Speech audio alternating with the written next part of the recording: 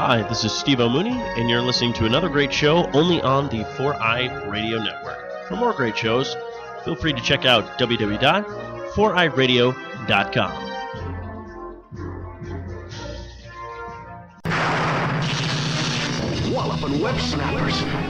My spider sense is tingling. Tingling. Tingling. Tingling.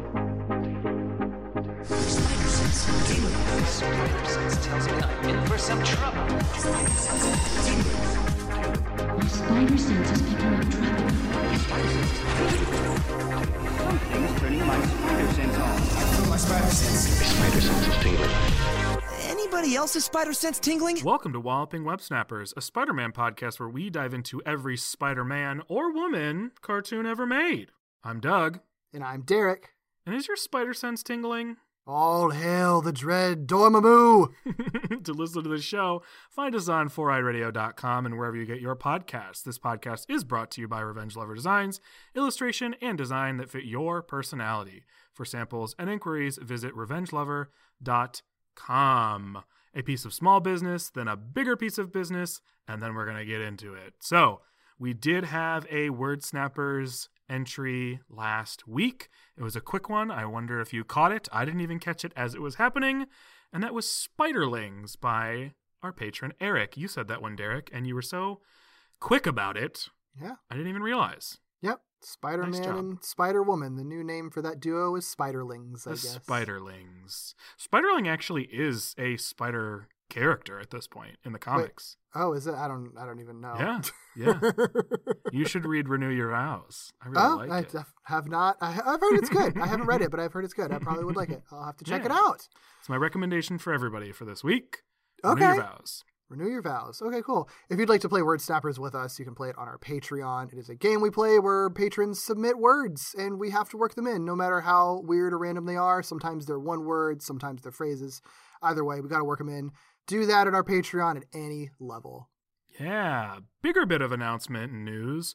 For the month of December, we are unlocking some of our favorite Patreon exclusive episodes for everyone, including a brand new Spider Bite. So there's some stuff there for folks who are maybe deciding whether Patreon is for them or not. Something new also for folks who have been patrons. Here's what will be accessible to everybody in the month of December. Spider-Bite number 1, which covers Spider-Man Life Story, the graphic novel. Spider-Bite 6 and 7, which are the first two parts of a incredibly well-researched series on the unmade Spider-Man fan films. Those two entries cover the 80s movies that never were and the James Cameron movie that never was, that is a doozy, but affected a lot of stuff that came after it. The After Dark commentary number 11 on Kim Possible, one of our favorite After Dark commentaries, where we let loose, have a couple drinks, and watch a show that isn't Spider-Man related, and a new Spider Bite covering the Spectacular Spider-Man's future plans, which is out this month. Check out the pinned post on our Patreon and probably all over our Twitter to find links to the unlocked episodes. Oh, yeah. They're all good. And also, I need to do a real quick corrections corner here regarding Spider-Woman's first comics appearance. For some reason, I said that her first appearance was with The Thing. Don't know why I said that, because that's not true. That was her second appearance. She first appeared in Marvel Spotlight 32, which I even read. So I just didn't want to get that wrong. Want to show Jessica Drew the proper respect. If you didn't catch on based on the introduction to this, we are talking about Spider-Woman, the cartoon. The only Spider-Woman cartoon. Hopefully not forever, but for now, this is what we got, and it's a wild ride, and we've enjoyed it so far. If you would like to join us on this ride, watch along as we talk about this show, it is available on Disney+. Very easy to find. I love that it's there. I love that we're covering it, and I can't wait to talk about it. This episode is something. And I'm not totally sure how much we're going to say about it. Probably more than we think, because that's usually the case. But it's something. I can tell you, my list of things to talk about is a lot shorter than the first one. So, Yep. This episode we are talking about is Spider-Woman. This is the 1979 show, Season 1, Episode 2. It is entitled Realm of Darkness. And here is the very quick and dirty synopsis per IMDb. The powerful demon Dormammu emerges on a Pacific island, threatening to enslave mankind. Yep. That's it. That's the whole synopsis. And it's not wrong. Uh-huh. That's what this episode is. I know we all know Dormammu as the pronunciation. This was the first ever like animated iteration of Dormammu, and they say it at least 3 different ways. They do. Most prominently, Dormammu is how it's most often said, but yeah, it is said many different ways. It's the first time he's ever been animated. Theoretically, no one's ever said his name out loud. I mean, I'm sure in like the comics writers have at some point because they had to communicate, but it wasn't like known. So it's forgivable that they would pronounce it differently. Less forgivable that everyone does it differently, but he's also like a demon from another dimension. So maybe no one would know how to pronounce it. Who knows? So the original air date for this episode was September 29th, 1979. It was written and directed by the same team. So written by Jeffrey Scott and directed by that whole long list of artists that I talked about last week. And that's it. All the same. Yeah, and that would be the case if I didn't split up the actors for the actors too. But I split them up so that we'd have a little bit to talk about here. After this episode, I don't expect we're going to talk about actors pretty much ever again unless they throw us a curveball. But this time, instead of talking about the main trio, I'm going to talk about sort of a supporting duo and the narrator for this show. So the series narrator is Dick Tufeld. He's well known as the voice of the robot in the original Lost in Space series, a role that he did reprise for the 1998 film adaptation, and a Simpsons episode entitled Mayor to the Mob the same year. I think that's this episode that Mark Hamill guest stars in, too. Oh. If I'm remembering the right one. And he says, use the forks, Homer. I don't know why that's so funny, but I love that. It's actually obviously it's like a hacky joke to use the force joke from Mark Hamill, but I think it actually, in context of the episode, actually, in context, it's actually used really well, I think, if it's the episode I'm thinking of. Well, much of his voice work was as a narrator or an announcer. That's like a lot of what he did. He did that for portions of The Magical World of Disney, the Julie Garland Show, the Julie Andrews Show, The Fantastic Four, Super Friends, Hysteria. Did you watch Hysteria? No. I fucking loved Hysteria. It was like a WB history comedy sketch show, kind of with the same energy that Animaniacs has, but historical. Interesting. Yeah. Weird. And many, many other things he was an announcer for. It's also worth noting that Tufeld was the narrator for Amazing Friends. I just don't think we've ever mentioned him. So if we haven't, we're mentioning him here. If we have, sorry for doing it twice. Sure. Also, they appeared in last week's episode, but we didn't talk about them a whole lot. And I just know that they will continue to appear. I don't know if they actually do in this episode at all. Detective Miller and Chief Cooper. Detective Miller is voiced by Larry Carroll. The vast majority of Carroll's roles have been as television media, either as a newscaster, a TV interviewer, a weatherman, or similar. At least 30 of his 40-some acting credits fit that description, and that is because he was a news anchor as a full-time gig. Kind of like, what's his name from Parks and Rec? Is it Perd? Perd Hapley? Isn't he like a real newscaster who just like does newscaster gigs and like as an actor also? I believe so. Yep. So this is like the predecessor to that. That's so interesting. Yeah, Carroll was a newscaster for various local Los Angeles news stations throughout the 70s, 80s, and 90s, which is actually a big deal. I kind of like looked into it and was like, oh, is this like sort of like a local news anchor? But in Los Angeles, that's actually pretty significant, I guess. I didn't realize that, not being from there. So he also did a little bit of stuff on like national news networks. I think he was on NBC News, like primetime news for a few years or so. And then he worked in radio news after the turn of the millennium and anchored a weekly news series on YouTube for a few years during the 2010s. He's kept a pretty low profile lately. I think he's just more like a media consultant now. Like he did a bunch of these roles as TV folks, but I don't think it was ever a thing that he was like trying to pursue based on Interesting. his credits and the very lack of public persona now. So It makes it weird that they didn't choose him to do a news anchor for this. They're just like, you're a detective now. Yeah, I know, right? Yeah, I don't know. I mean, this would have been pretty well. I don't know. I guess not that early because he was a news anchor in the 70s. Mm-hmm. So I don't know. Maybe he like wanted to get into it and then just wasn't into it as much as he thought. Or I have no idea. I don't know what inspires newscasters like him and Perd Hapley or whatever that guy's actual name is to do this stuff. But I think fun. I have a vague memory. I think the newscaster voice actor from the 90s show was the same way. I think it's the same guy who's like a popular LA reporter or news anchor that's like played himself on like Arrested Development and stuff maybe. Like I don't remember. You know what exactly. though? I mean, if you're a newscaster in LA, you're working peripherally to all these people in production. Right. Not necessarily all the time, but like I guess it makes sense that it might end up happening. Like you would get approached to do that because it's literally what you do. That and makes you're there. sense. Totally makes sense. I never Yeah. thought about it that way. Yeah, like why not? I do think he appears in like some movies too. I think he's in like Rocky and some bigger stuff like that, but still as like a TV interviewer. And then Chief Cooper is played by Lou Krugman. Krugman made appearances on plenty of recognizable classic TV series like The Adventures of Superman, The Lone Ranger, I Love Lucy, Shirley Temple's Storybook, Untouchables, Red Skelton, and dozens of other classic TV shows, but his enormous career largely played out on the radio. According to him, I think, this is one of those things I kept running into but couldn't necessarily verify with a source based on when he was active.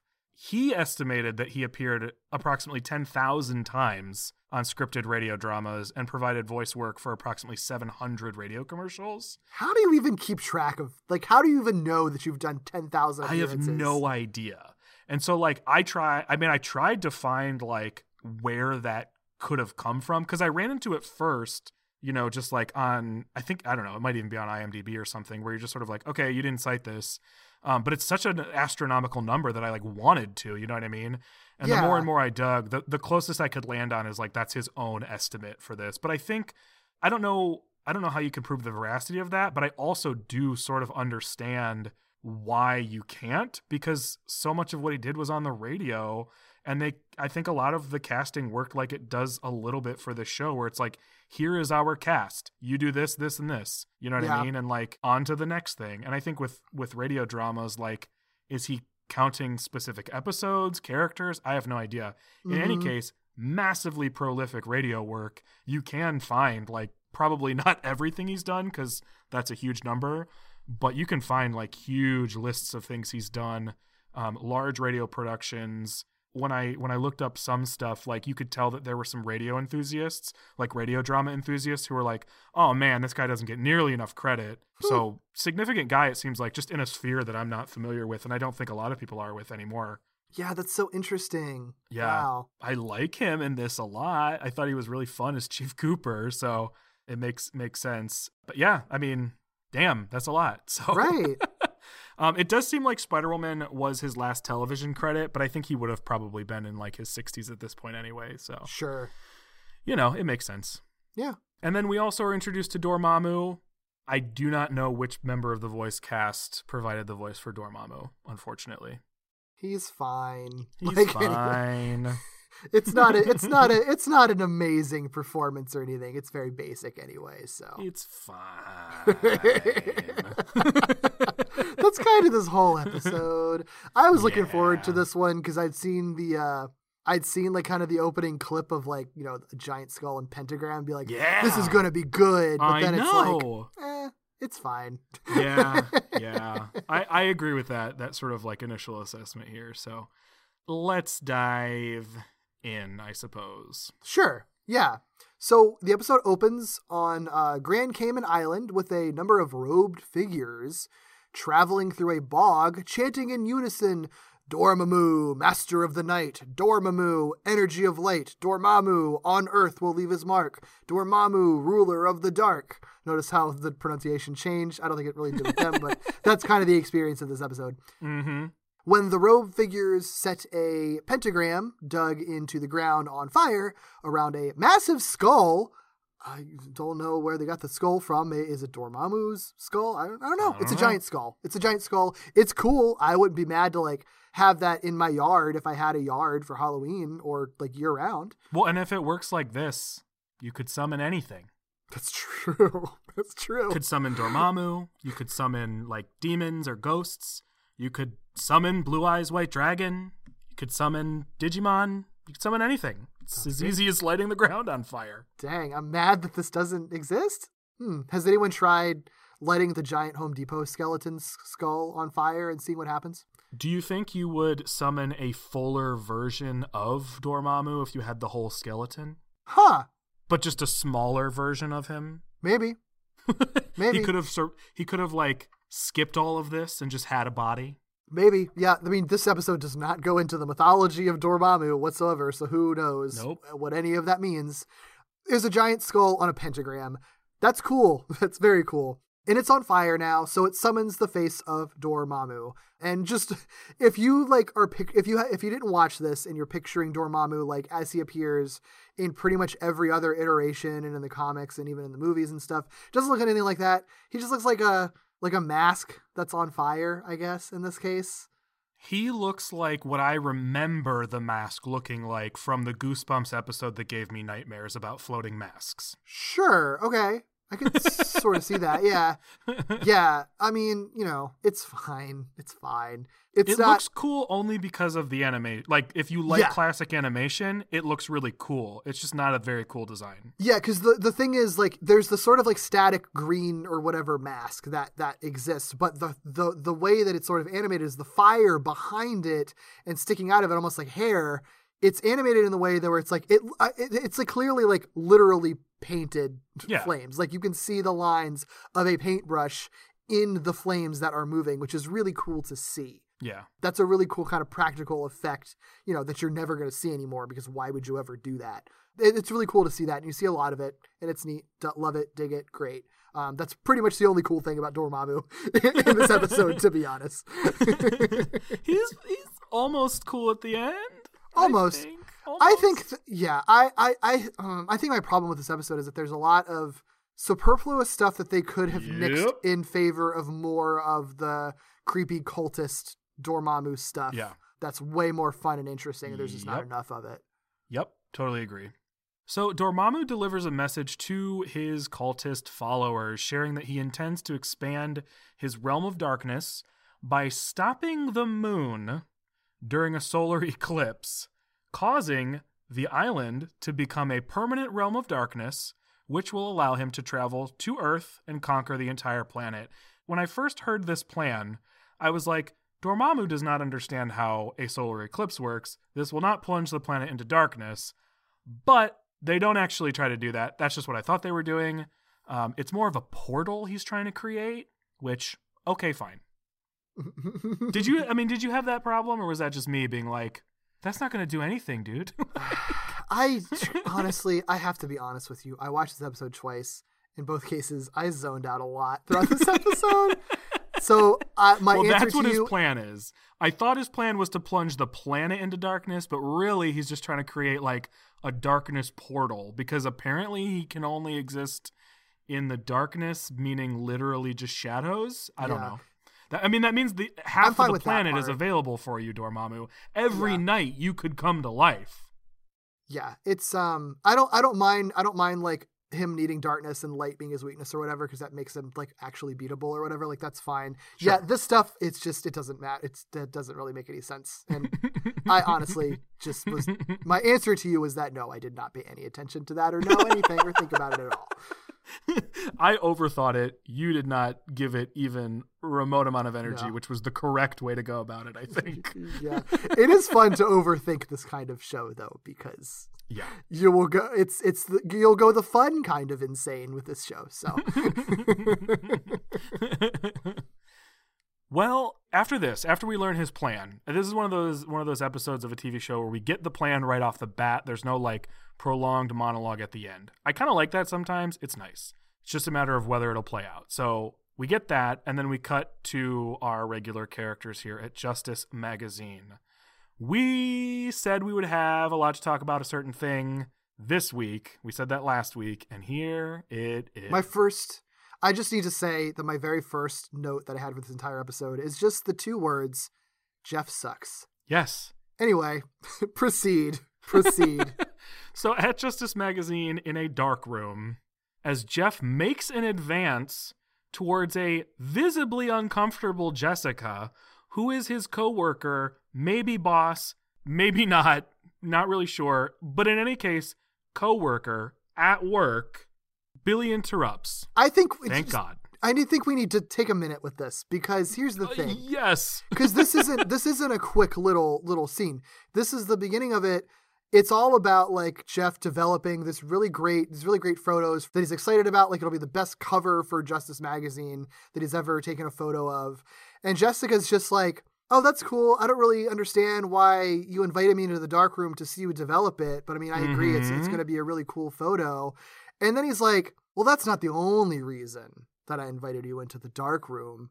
And like, here, we haven't gotten any context for like what's about to happen. And so as it starts, I'm like, okay, here we go. Like weird romance shit. I was not prepared for the type of weird that it is. Cause I kind of was like, oh, okay. So this is where we learn they're like romantically involved. Yeah. That's the thing about it. I mean, she is very visibly horrified by him. I don't remember like what he says exactly, but very much just like he's coming on to her like very clearly. And she's like verbally actually and like, physically. He like moves toward her and she like recoils. Yeah, that's what I was looking for. She was literally recoiling from him in disgust and fear. Yeah. It's bizarre. It's utterly bizarre, but also like weirdly probably the most realistic thing this episode does, because like by far. Yeah, because like she shows no interest in him. Their whole conversation is 100% professional. And then it's literally out of nowhere. It's just like, I actually wanted you into this dark room to kind of trap you so we could make out, hopefully. Yeah. And it's like, again, if we had been watching and they'd been flirting with each other for a while, it would be different. Even if they did like a Sam and Diane kind of situation where it's just like, they hate each other, but clearly they're in love. Like, there's still like some problematic stuff behind how stuff is handled sometimes, but like I could at least see it. The thing is, in the one episode we've seen in the beginning of this episode, she has shown absolutely zero interest in him in that way. Right. No romantic interest, not even a remotely flirty look, not even a like, I hate him, but he's sexy kind of way. Like she has shown zero interest in that. It's been strictly professional. Not a bit. The least professional it's ever been is because Jeff is being shitty to her. So Jessica like is shitty to him back. So yeah, all of this sucks. Here's the thing. So like all of that sucks so much. And I was like, holy shit. I stopped it, rewound, because I was like, was she like literally trying to get away from him? Answer, yes. Here's like, it sucks. But like you said, like one of the things that's kind of cool about it is it's like realistic. So it's like literally depicting like a realistic scenario where like this guy has no boundaries and is like taking advantage of a situation at work, which I think can be valuable to show. One thing complicates it, and I'm so annoyed, and I think it can be explained. I just don't think it is explained. Sure. So Billy interrupts them, right? Like he walks into the room, he fucks up the photo, but also luckily interrupts Jeff's advance that Jessica's not into. But then Jessica is sort of like, she does like a, oh, thank goodness, and then like giggles about it, which could just be sort of like an uncomfortable giggle, like, oh, thank God, like, oh, that was awkward. I giggle when I'm uncomfortable sometimes, right? Like I laugh uncomfortably. So it could be that. I just wish they hadn't included it at all, because I feel like it's the one thing that sort of like makes me worry. Having not seen anything else yet, makes me worried that this could, hoping it won't, could end up being one of those situations where it's like, oh, Jeff's such a dog. Don't do it. Don't do it, Spider-Woman. Don't dare do it. I don't have faith in this show that they're going to have like a nuanced portrayal of workplace harassment. I have a feeling that's what it's going to be. I think at best, though, it is possible that like we're just never going to see her reciprocate it because the show didn't go on long enough for that to ever come up. I'm hoping that's what happens, because then you can easily headcanon it as like, yeah, based on evidence, she had no interest in him, and it was always just him being shitty and coming on to her. Yeah. Because, based on these 2 episodes, she never reciprocates it at all. And the very clear way that she's drawn in this episode, which is a very specific way that they draw her, is recoiled in disgust when he's coming on to her. And I think that that's telling. So, yeah. I just hope it never goes there. Because we even get a little bit of that with The Amazing Friends sometimes, where it's like, isn't the fact that Peter and Bobby are making like weird comments towards Angelica like fun and weird and cute? And it's like, not really. But I think the show thinks it is. Yep. It's like, aren't they dogs? Aren't they just horny teenage boys? Like, you don't have to do that. Yup. I hope it's exactly what you're saying, which is like, regardless of the plans, this show just went on not long enough for them to fully explore it, and so he will always just be creepy Jeff. Yeah. I also hate the line, but also kind of love the line when Jeff is complaining, like, oh no, you exposed all my photos. And Jessica says, and that's not all he's exposed. That's when she giggles. That's when she giggles.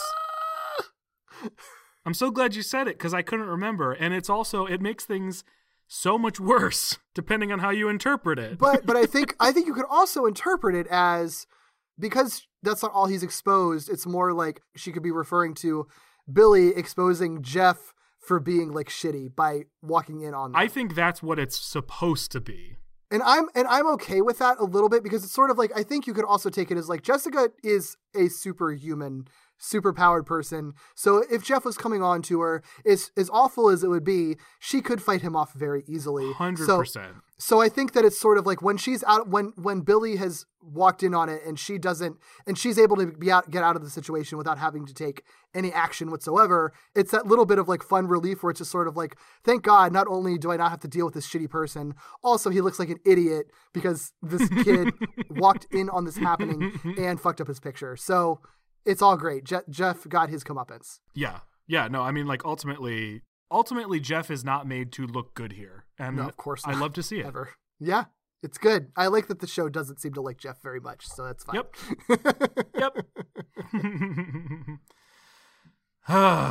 Jeff sucks. Okay, so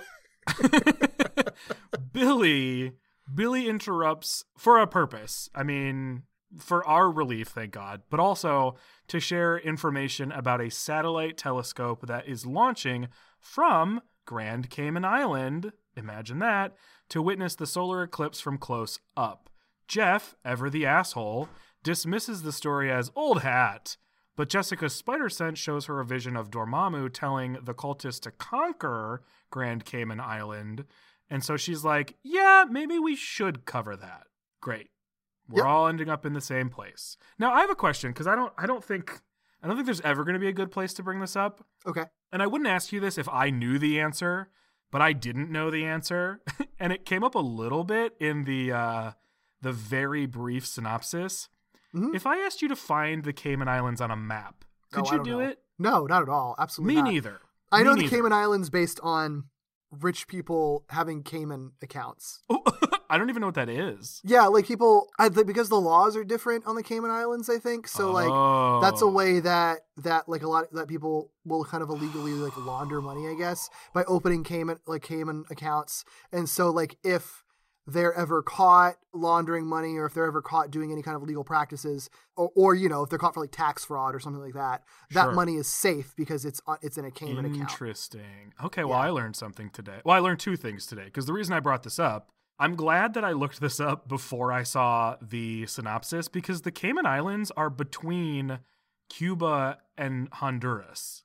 Oh. Like, they're not far from the United States at all. Okay. I would have assumed they were in the Pacific Ocean, like the synopsis claimed, but they're not. Oh, that's fascinating. I had no idea. Yeah. I don't know. I just thought that was interesting.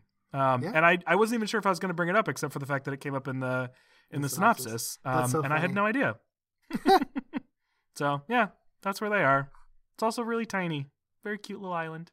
Cool. Oh, here's another fascinating fact. Okay. Now that we're on Cayman Island facts.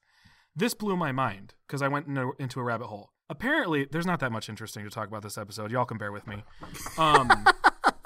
Apparently, there is zero archaeological evidence to suggest that there was ever an indigenous population of the Cayman Islands. Oh. So when people showed up, they legitimately were the first people to show up. Isn't that wild? Yeah, I mean, I'm so used to like colonialism that like that just doesn't seem possible. It's like you founded like any area without like genocide. Wow. Yeah, right?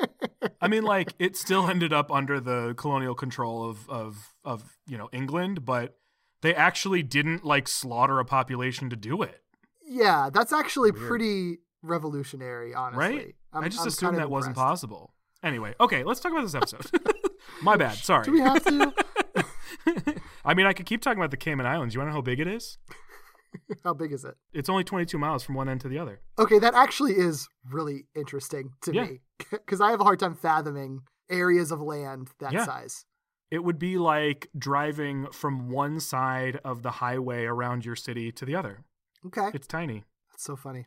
We're gonna go. Are we going to the Cayman Islands? Is that what I'm hearing? Is that the plan? I think so. Okay. All right. Cool.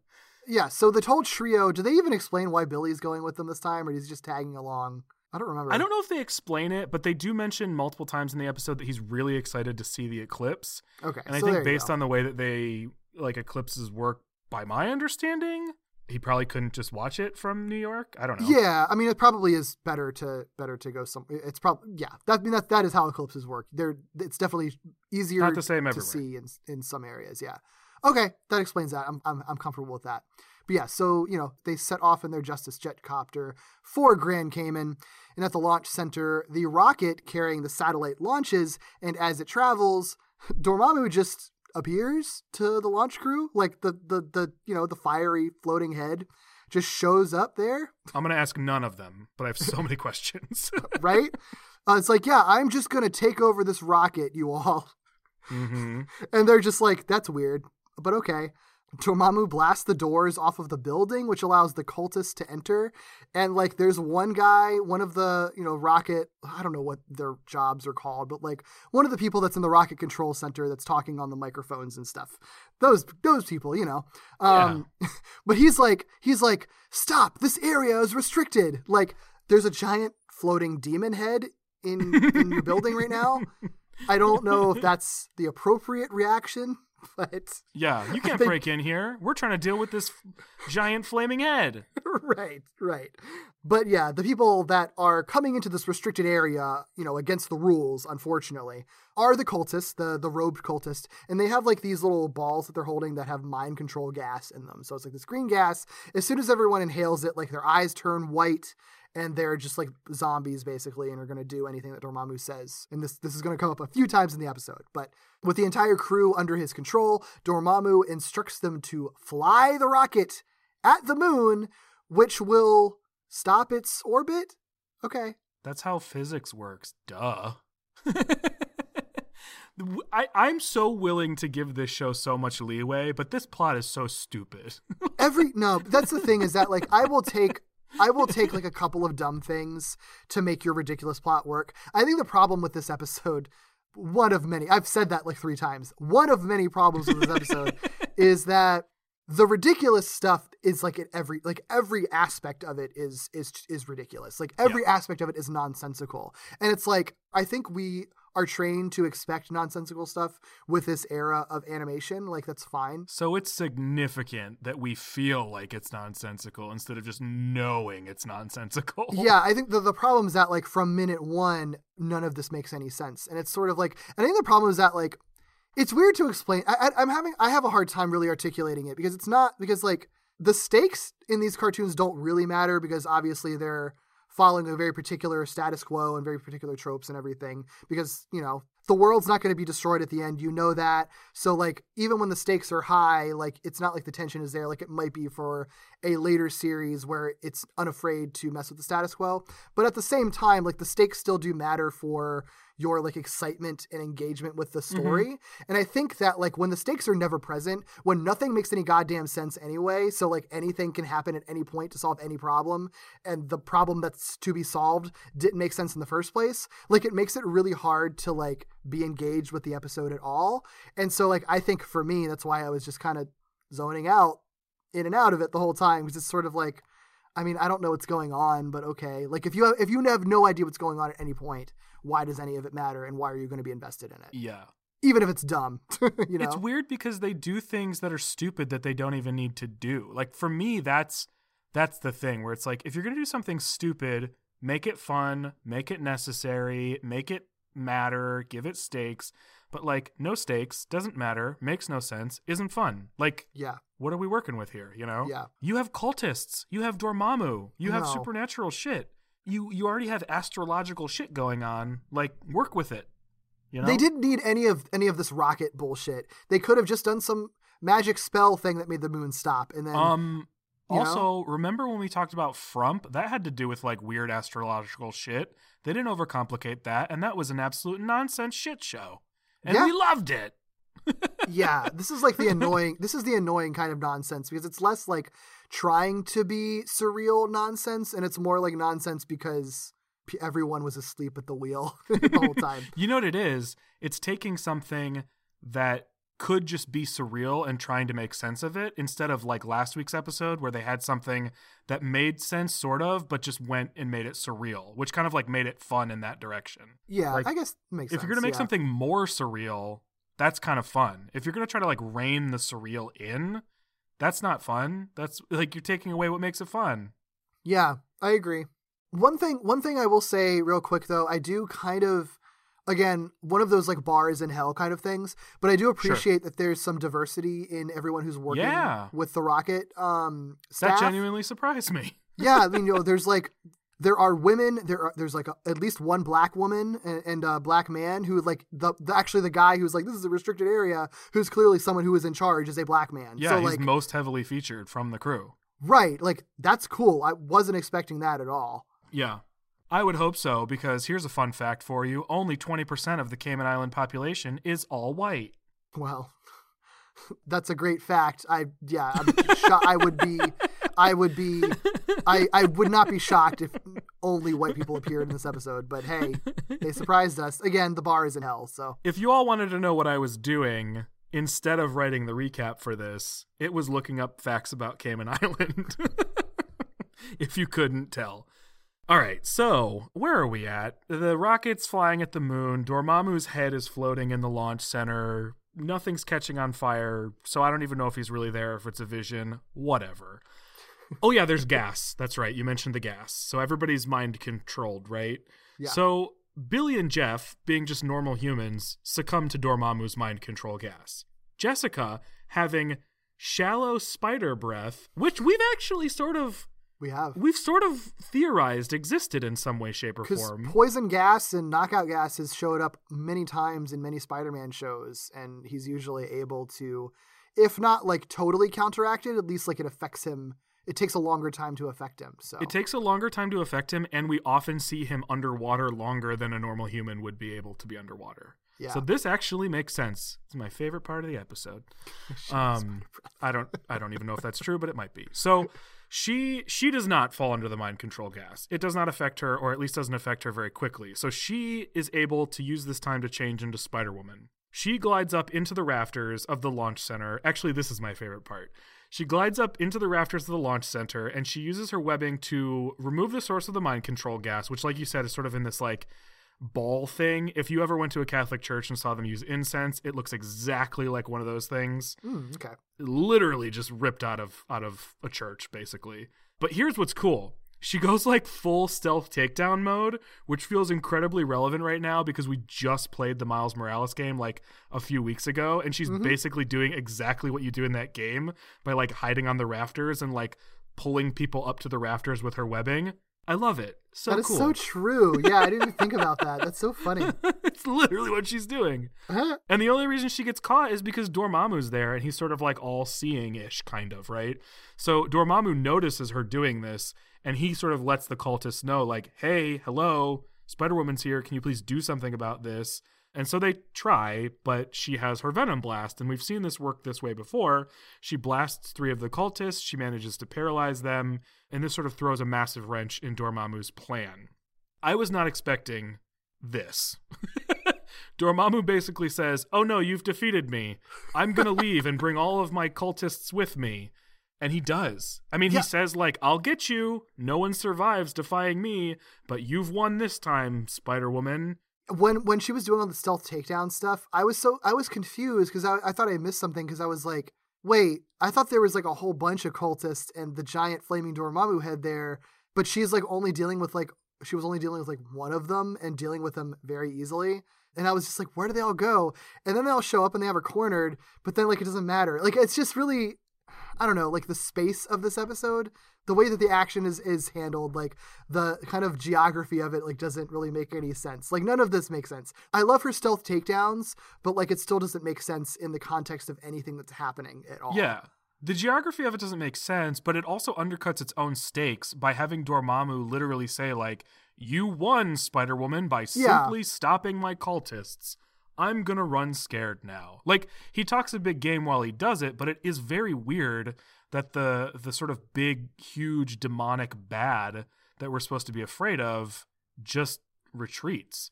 And spoiler alert, he uses the exact same plan a second time. They hit repeat, and they just loop the first half of this episode all over again with some extra flair. Like, they tell the same story twice in the same episode. I don't get it. That's such a good point. Yeah, it's like they really were kind of padding for time. And they could have easily just had him be like, okay, I've done my thing.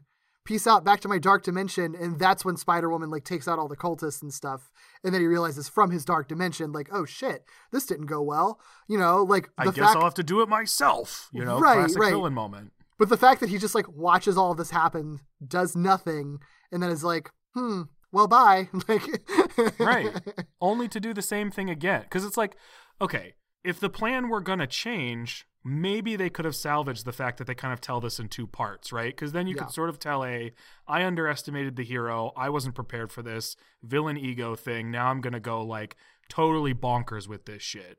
But they don't do that. They just kind of do the same. He just sort of like backs off and then steps back into the frame. It's really weird. Very weird. So he leaves, right? He leaves and says like, I'll get you. And that's sort of it for the time being with Dormammu, at least for this moment. What's really bizarre is the gas clears out. Everyone wakes up from their mind-controlled state. And this is where I started to get suspicious of this episode. Everyone forgot what just happened. No one remembered what just happened. They were like, whoa, what just happened, everybody? Spider-Woman's the only one who knows what just happened. That is not a good sign for me as a viewer. Because I started to wonder if they were just going to do the same thing all over again. And I was right. So Jeff and Billy are like, oh my gosh, that was weird. What happened? Where's Jessica? And Jessica, you know, basically having a control of the situation all the time, is pretending to be passed out in like a corner. And everybody's just sort of like, that was weird. I guess everything's fine now. But Jessica, you seem like you're tired. Let's go back to the hotel so you can rest. Sure. Okay. Appropriate reaction to a mass passing out of a very important rocket launch center. Cool. No one remembers what just happened to the rocket you just launched. Okay. Yeah. I mean, there's a few problems. I will grant you that.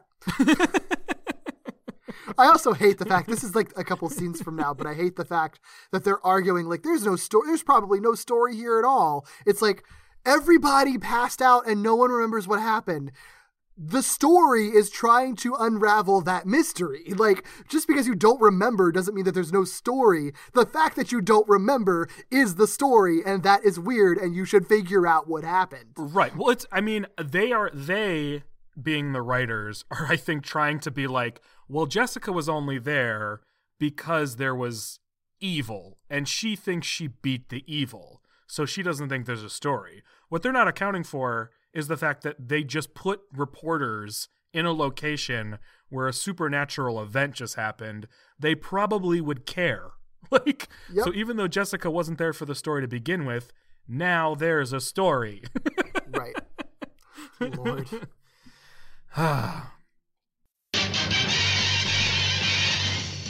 Hello, amazing friends. We just wanted to take a quick moment to shout out our Spectacular and Up patrons, Katie, Joe, Mike, Flux, Eric, Carl, and Lillian. If you would like to join our Patreon, we have a ton of great bonus content waiting for you. We have our Spider Bites, where we talk about pretty much whatever we want in the Spider-Man universe, such as comics, like the current Miles Morales series, and classics like Kraven's Last Hunt. Sometimes we do deep dives into Spider-Man stuff, like our miniseries on the unmade Spider-Man movies. Or we spin off into other topics, like the Blade movies or the Firestar comics. Sometimes we'll do some bonus content just because we happen to have it, like peeks behind the curtain or how we make certain episodes. And if you join us at the $5 spectacular level, you also get access to our After Dark commentaries, where we let loose and talk about shows that aren't Spider-Man related without a filter. Shows like Gargoyles, Batman Beyond, Muppet Babies, and more. Ultimately, these are the types of things that we're going to talk about anyway, so recording it and making it available on Patreon is our way of saying thank you so much for supporting this show and letting us do the types of things we really want to do.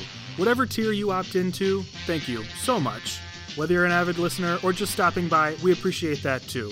From your friendly neighborhood podcasters, thank you. Okay, so... Back at the site of Dormammu's summoning, he shares that he understands Spider-Man's weaknesses suddenly. And I'm like, oh, that's okay, cool. All right, so we're going to build this up a little bit. He's seen what she can do. Maybe he's going to plan accordingly. No, he just decides that her weakness is Jeff. Oh my so God. he tells his cultists to go get Jeff. That doesn't even make sense because, No. she didn't interact. He didn't see Spider-Woman interact with Jeff. And No, not at all. also, I'm sorry. Again, we are nitpicking the shit out of this episode, but it's because none of it at any level makes any sense. Dormammu also goes into Jessica's dreams to talk to her, which means that, if he can enter her brain, shouldn't he know that Jessica is Spider-Woman? Is that why? But then why wouldn't he, kidnap, I don't know, Billy, the child that... I don't know. Or threaten her identity. Right, Like any of any that stuff. other villain. You know what the biggest problem with this episode is? It's just Dormammu. They have no idea what Dormammu is supposed to be or do. Yeah. That's the big problem. Yeah. No, that's so true. Because it's just sort of yeah. I would buy if they kind of limited his powers because he's trapped in his other dimension and Sure. has to, whatever. I would buy that. And so, maybe he can't. So, then you eliminate, I don't know. I mean... You have the cultists there kidnapping Jeff, have someone remain to... Well, wait. I don't know. No. This whole episode. There's plenty of things that they we could don't have like done. I to don't know. rewrite episodes at their core. Yeah. But this whole episode, all it needed to be was the stakes are that Dormammu could return to the surface of the planet. If that happens, we're all fucked. So he's there. He's a looming specter. He's limited in his powers. He might be able to communicate with people, but he can't necessarily affect things. So the main corporeal force that they're fighting against is the cultists trying to set up his return. They There could you have go. also just had There you go. Dormammu's cultists kidnap Jeff while he was passed out at the Rocket Center and save it for later, rather than go through all this bullshit where it's just the true weakness of Spider-Woman. It could have just been okay, well, we're going to take a hostage Spider-Woman while you're kind of taking out my people. So we're going to grab this guy and then use him to lure you later or something like that. And then that way, there's also not this weird lull where Spider-Woman's just guess I'll go home. The stakes are always high or something like that. I don't know. There's just multiple ways you could have done this. It's weird. And this doesn't make any sense. Numerous ways you could have done this. Here's what they did instead. So they go back to the hotel. The trio agree, now that, Dormammu is gone, that they're still going to meet back at Mission Control the next morning. Because without Dormammu, they can just sort of enjoy the eclipse. And like we said, Jessica's well, I guess there's not really much of a story here after all. I think because she thinks that she stopped the problem. I don't think she's 100% confident. She's sort of hoping there's not a story, but that's Sure. sort of her way of saying it out loud to the people who don't know what just happened. So they all kind of go their separate ways. Billy's still pumped about the eclipse. Jessica's not going to leave because I don't think she's 100% confident. And Jeff's just an idiot, so he's just going along with things. Right. They all go back to their bedrooms. Jeff ends up going to his bedroom, but he's greeted by a pair of cultists wielding their mind control gas. So he ends up mind controlled again. We presume they kidnap him. Okay. Later that evening, you referenced this already. Jessica receives a telepathic message in her sleep from Dormammu, who says that he's kidnapped Jeff. Okay. shows her where he's going to be. Okay. She wakes up and is like, that's weird. Was that like a dream or a vision or what? So she checks on Jeff, finds him missing, and she's like, okay, not a dream. I got to go find Jeff and figure out what the fuck is up with Dormammu and his weird fucking realm. So she sets off like right away. She ends up going there. She approaches what she thinks is the place that she saw. For some reason, this is a totally unnecessary detour. Both of the next two things are totally unnecessary detours. She's pulled towards the island for some reason. I guess she can't glide anymore. She runs on foot, and she's greeted by like these two massive stone giants. She tries to web them up. It doesn't work because they're massive stone giants. She attempts to hide on like a nearby mountain face thing, but it ends up being another giant, and it grabs her. It doesn't matter, though, because, I mean, this is jumping a scene, but like, they don't do anything with her. Like, she just escapes, and then they leave. What were they for? It doesn't slow her down. It doesn't. Yeah. It doesn't provide anything. Okay, I wouldn't be mad if the whole episode was just sort of like a series of this weird shit happening in the dark dimension, potentially. But it's not. I think, yeah, just shoving this into the weird thing with the weird rocket eclipse plot is what makes it weird. Like, if it was just like cultists kidnap Jeff for whatever reason, human sacrifice or something like that, I don't know, to release Dormammu, Spider-Man goes after him, and then there's a bunch of wacky stuff that happens in this strange dark dimension, and then Spider-Woman ultimately has to face off with Dormammu. Cool, great, fine, love that. But the weird mixture of like shoving in this rocket plot that doesn't make any sense, and then making this just a bizarre detour that doesn't matter in the scope of what's otherwise a straightforward story that just doesn't make any sense, like that makes it very frustrating. But here's what's weird. I don't even think they know what the dark dimension is, because I was trying to track it, and I'm not even sure I'm confident, because she ends up escaping these giants, which, by the way, she does by using her ultra-high-frequency spider shriek. Oh, of course. Of course. Since we are tracking all of her powers. Mm-hmm. And ends up being sort of like transported into what I thought was like a pocket dimension by this weird golden ring that chases her, that takes her right next to Jeff. I have to say that one of my favorite lines that we've heard so far is, "That strange golden ring is after me." Yeah. Honestly, that sums up the episode. It's nonsense. But what's weird is like that happens and it catches her and it takes her to this dimension, which, I mean, I'll mention how it happens in just a second, but like they get out of, and then I think they literally say like, "Oh, wow, we've been freed of the dark dimension. Were you not in it?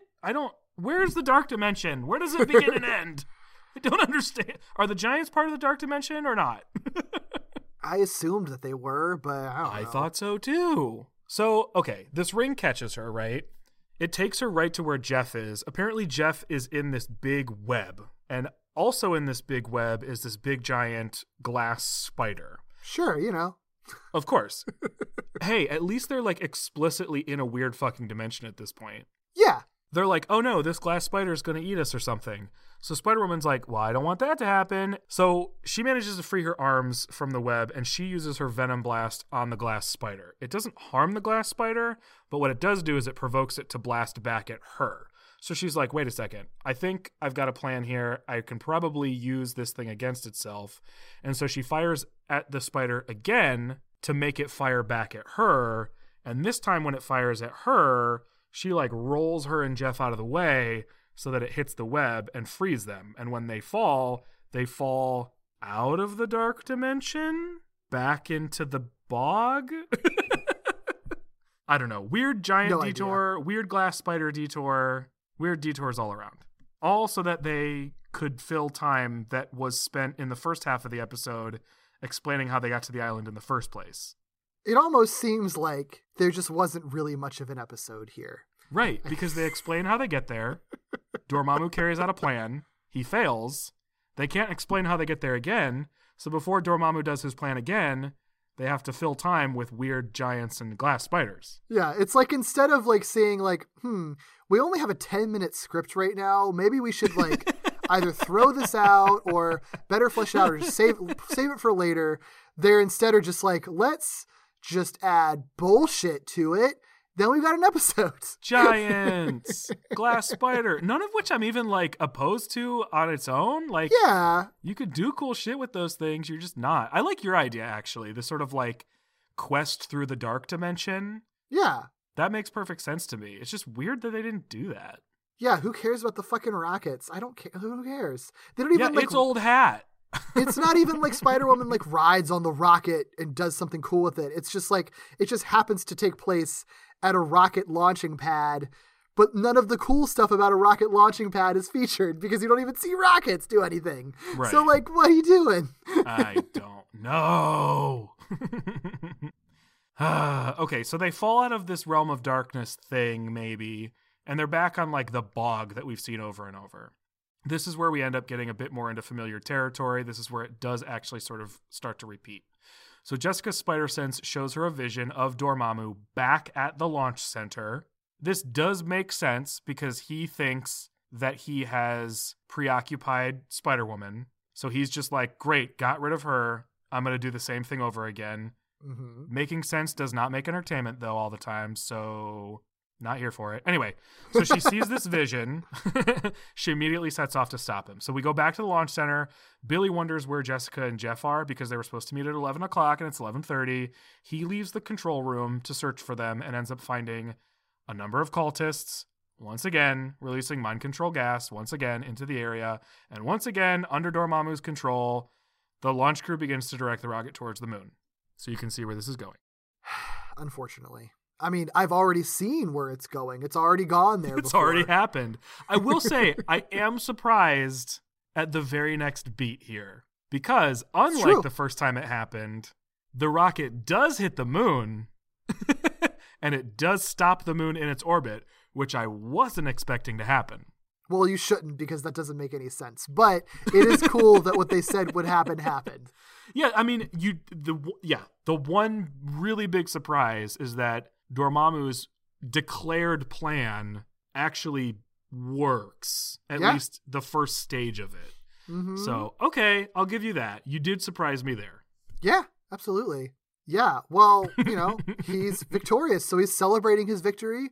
And Spider-Woman finds him in his giant corporeal form outside the launch center, which looks just so goofy. It's so goofy. I would like it if the rest of this episode wasn't so bad. Yeah, but it's because because it's goofy, not because it's cool.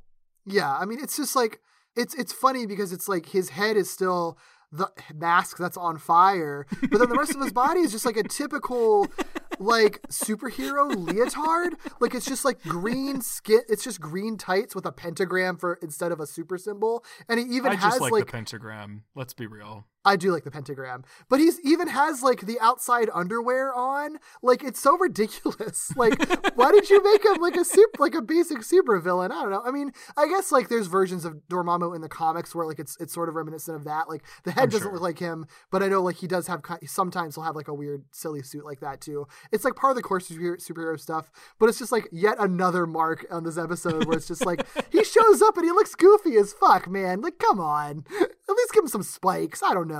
Yeah, I mean, what it is just another instance of them like undercutting their own stakes that they never fully established in the first place. Like they never even allowed their own declared stakes to matter. Yeah, that's so true. That's so true. Like you made the stakes. Live up to them. Yeah. You set them. Right. Anyway, he's there. He's big and giant. He's shooting Dormammu rays at Spider-Woman. It instantly weakens her, so she is like, I am no match for his awesome power. And then Dormammu responds that she's finally seen the light, which is like a clue for Spider-Woman because she realizes that Dormammu's weakness must be light. Sure, fine, whatever. The best line I've ever heard in my life is the line that she says, which is, if I can just move the moon away from the sun, Dormammu's finished. Uh-huh. Well, for maybe like 25 seconds, I was kind of here with the episode because Dormammu does manage to stop the moon. I was not expecting him to succeed in that regard. He blasts Spider-Woman, and they acknowledge like, oh shit, he's so powerful, I don't know what the fuck to do. And I was like, finally, the stakes have arrived. And then she talks about moving the moon. I'm like, of course you're going to move the moon. Why wouldn't you move the moon? Everyone's moving the moon. Exactly. Such a normal solution. And honestly, like, you know, if it wasn't for so much nonsensical stuff ahead of this, I could take some weird, ridiculous ass solution where she finds some strange way to, you know, move the moon or something like that. But like, what makes it even worse is that like the way this is all paced out is just awful, because she's like inspired. She taunts Dormammu. I don't even remember what she said, but just something dumb, like, you can never get me or whatever. And then just like slowly walks away while Dormammu's standing there. And then it like cuts to her suddenly on top of like a rocket tower structure. Dormammu, I guess, patiently waited for her in her weakened state to climb all the way up this tower to the satellite dish, and then responded like, oh, that was mean of you. I'm going to attack you. But she's by a satellite dish now, so his attack like hits the satellite dish, and because it's aimed at the moon, it like reflects back and hits the moon and knocks it into orbit. And now the eclipse is done. I mean, everybody knows that the way you counter rocket damage is with Dormammu rays. Everybody knows that. All that's I don't know about it's just too much. It's like it's nonsense on top of nonsense on top of nonsense. Yeah. And here's the thing. This show is the type of show where the parts are always sort of ridiculous and like surreal or supernatural in ways you don't expect. So I'm always going to enjoy myself watching it, but this is a bad episode. This is a bad episode of television. And it just never really lets up. Yeah. Yep. Well, hey, the eclipse is over. She moved the moon. Good job, Spider-Woman. Was not expecting that to be the solution. When she said she was going to move the moon, I was like, I don't know how she's going to accomplish this, but I can't wait to find out. How could you guess? I was not satisfied. I will say I was not satisfied. Well, I wonder why. Yeah, so the moon moved, sunlight's restored to the island. Dormammu's like, oh no, and he just disappears. Cool. Okay, everyone's released from their mind-controlled state. He's not very hard to defeat, is he? But yeah, and at the launch center, again, no one knows what happened, but they're all sad because they missed the eclipse. Aww. And Jeff and Billy once again find Jessica pretending to be passed out. So literally, the same shit happens twice over. Well, not over and over, but so many things just happen twice. Yeah, the exact same thing. It's so funny. They didn't forget finding her. No. And Jeff brags about how he and Spider-Woman saved the world. Oh my God, you suck. You just suck in new ways every minute, buddy. At least the episode ends by making Jeff look like the fool that he is. I mean, that's very true. Yeah, very true. At least we get that. Because the episode ends with Dormammu appearing a third time in the launch center, at which point I very severely rolled my eyes. But this time it's to shout at Jeff that no one mocks Dormammu. And Jeff, sucking as much as he does, pitifully apologizes to Dormammu, admits that he was kidding, meaning he did not save the world with Spider-Woman, and it's revealed that the vision of Dormammu is actually just a news clip airing on a nearby television, so everybody laughs at Jeff and basically says, you're not a fucking hero, you suck. Good. So it's a happy ending. It's true. It's the best possible ending for this episode, I think. This is a bad episode of TV. It really is. It's really bad. It is. It's frustrating when we have a pretty clear understanding of expectations for what we want from these types of shows and what we figure we're going to get. Like, we have a low bar.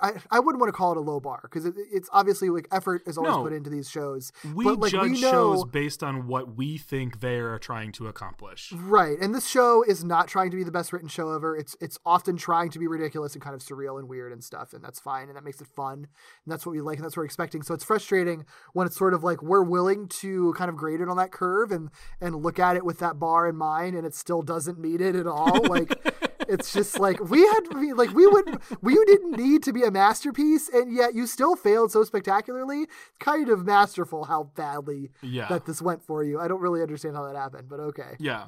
we rolled up to this series like expecting nonsense and like being ready to be fully entertained by it. This is not that. I want to know so much about this episode because I want to know like when was it written? Like how much time did they spend on it? Was this like the type of thing where they were like, we need another episode, and like we just have this sort of idea, kind of like you were saying, like, we got this like idea that might cover like 10 minutes, and so then someone was tasked with just like filling in the rest. Like, what? How did this episode come to be? It's just like it's so incredibly bad that I'm kind of fascinated by it. Where I'm just like, how were you born in such a completely nonsensical way? Yeah. Especially with Dormammu. Like, you have, like, the ruler of darkness who, like, theoretically could shroud the entire planet in darkness and rule over everything. Yeah. The fact that an episode that opens with a bunch of cultists lighting a pentagram on fire around a giant skull, like creating like a mask made of fire, like or a mask surrounded by fire, like the fact that you started with that and this is what you ended up with is really disappointing. Do you think that maybe it was written to be darker and weirder, and they said like, no, you can't. That's too much. That's I can see too much. You got to lighten this up. Aren't a lot of the Spider-Woman comics, or at least like the early ones, have a lot more dark stuff and like a lot more occult type stuff in it, I feel like. At least I've read that about them, or at least at some point they are. So maybe that's the case where it was just sort of like they were going for a very occult heavy episode, and it's just like, I mean, you show a pentagram like 2 times already. I think that's enough. We need to scale it back.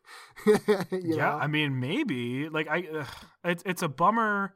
It's a bummer if that's the case. But I could understand how you would end up with like a total nonsense episode if you wrote it a particular way and they said like, no, you got to redo this.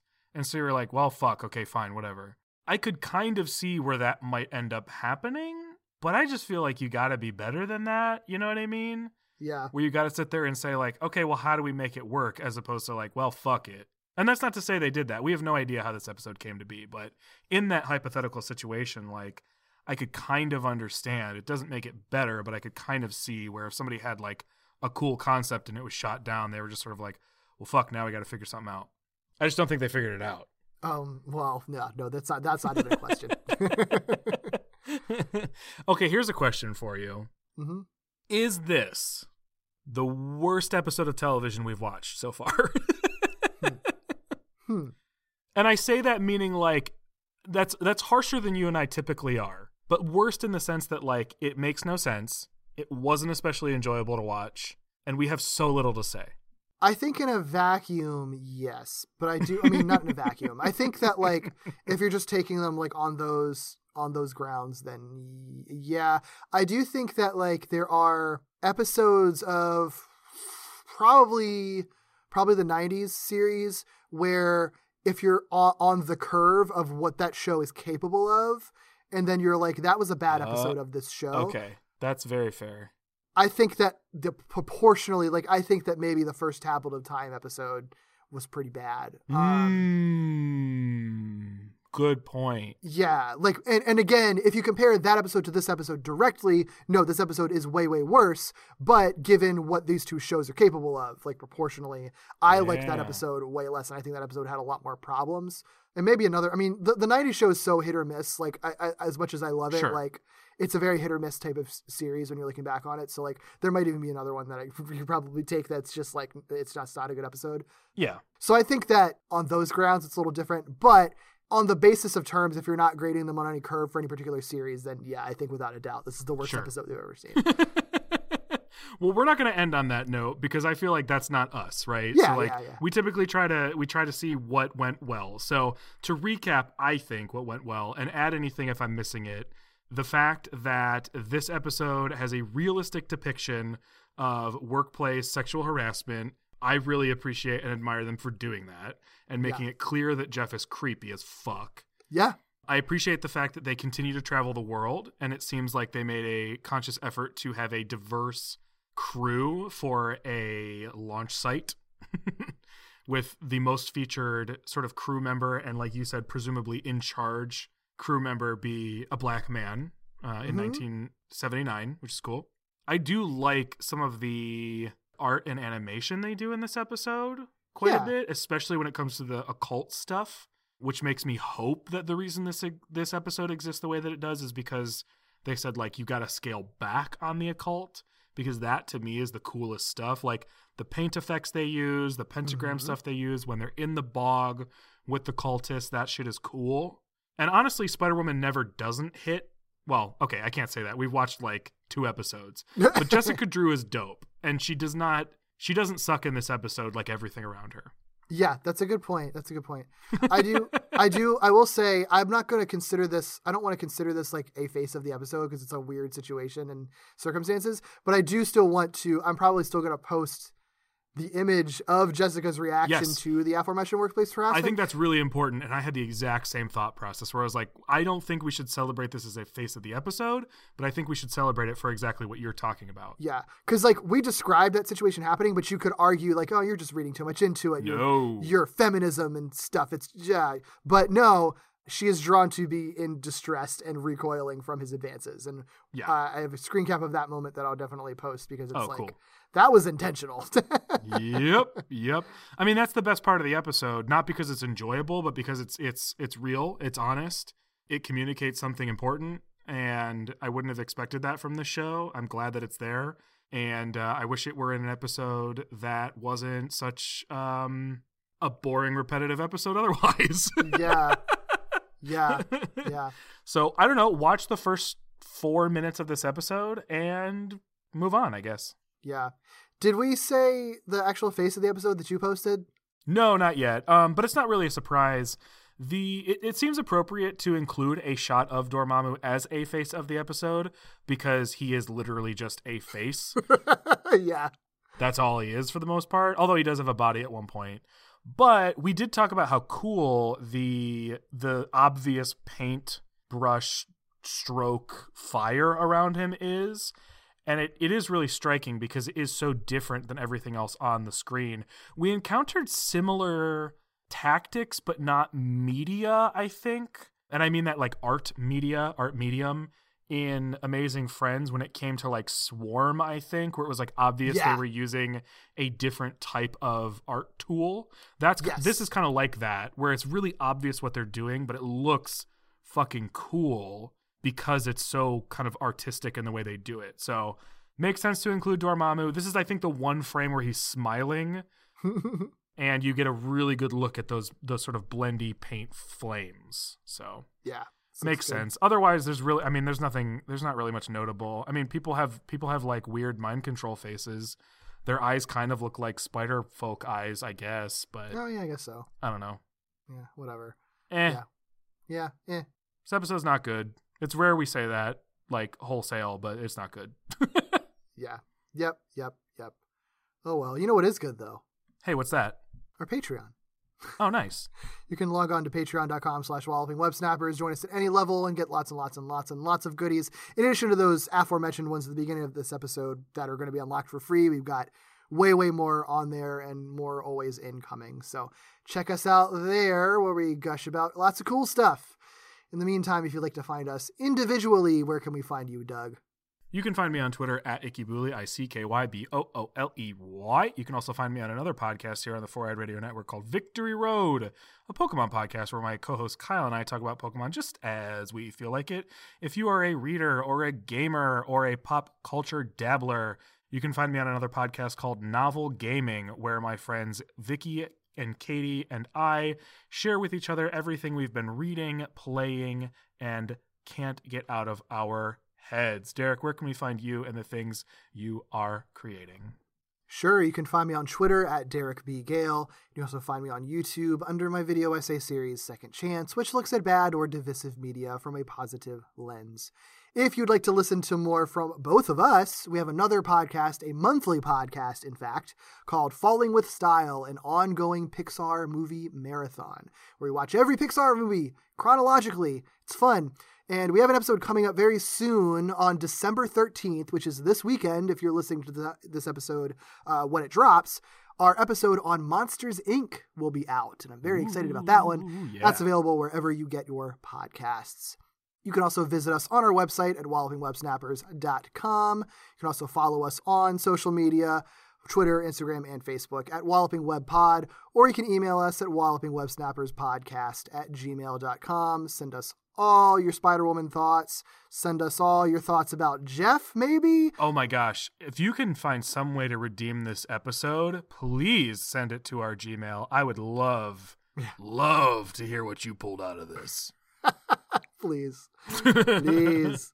Yeah, and you can also rate, review, and subscribe to us on Apple Podcasts. Obviously, you can listen to us on any podcast platform, but Apple is the prevailing place to find reviews, unfortunately. So it makes it easier for people to find us. So if you can leave us a review and a rating on there, that would be very helpful for us.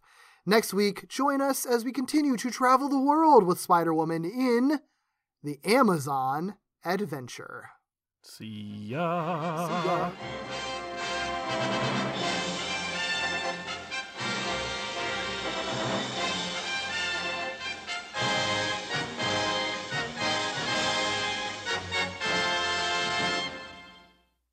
I could kind of see...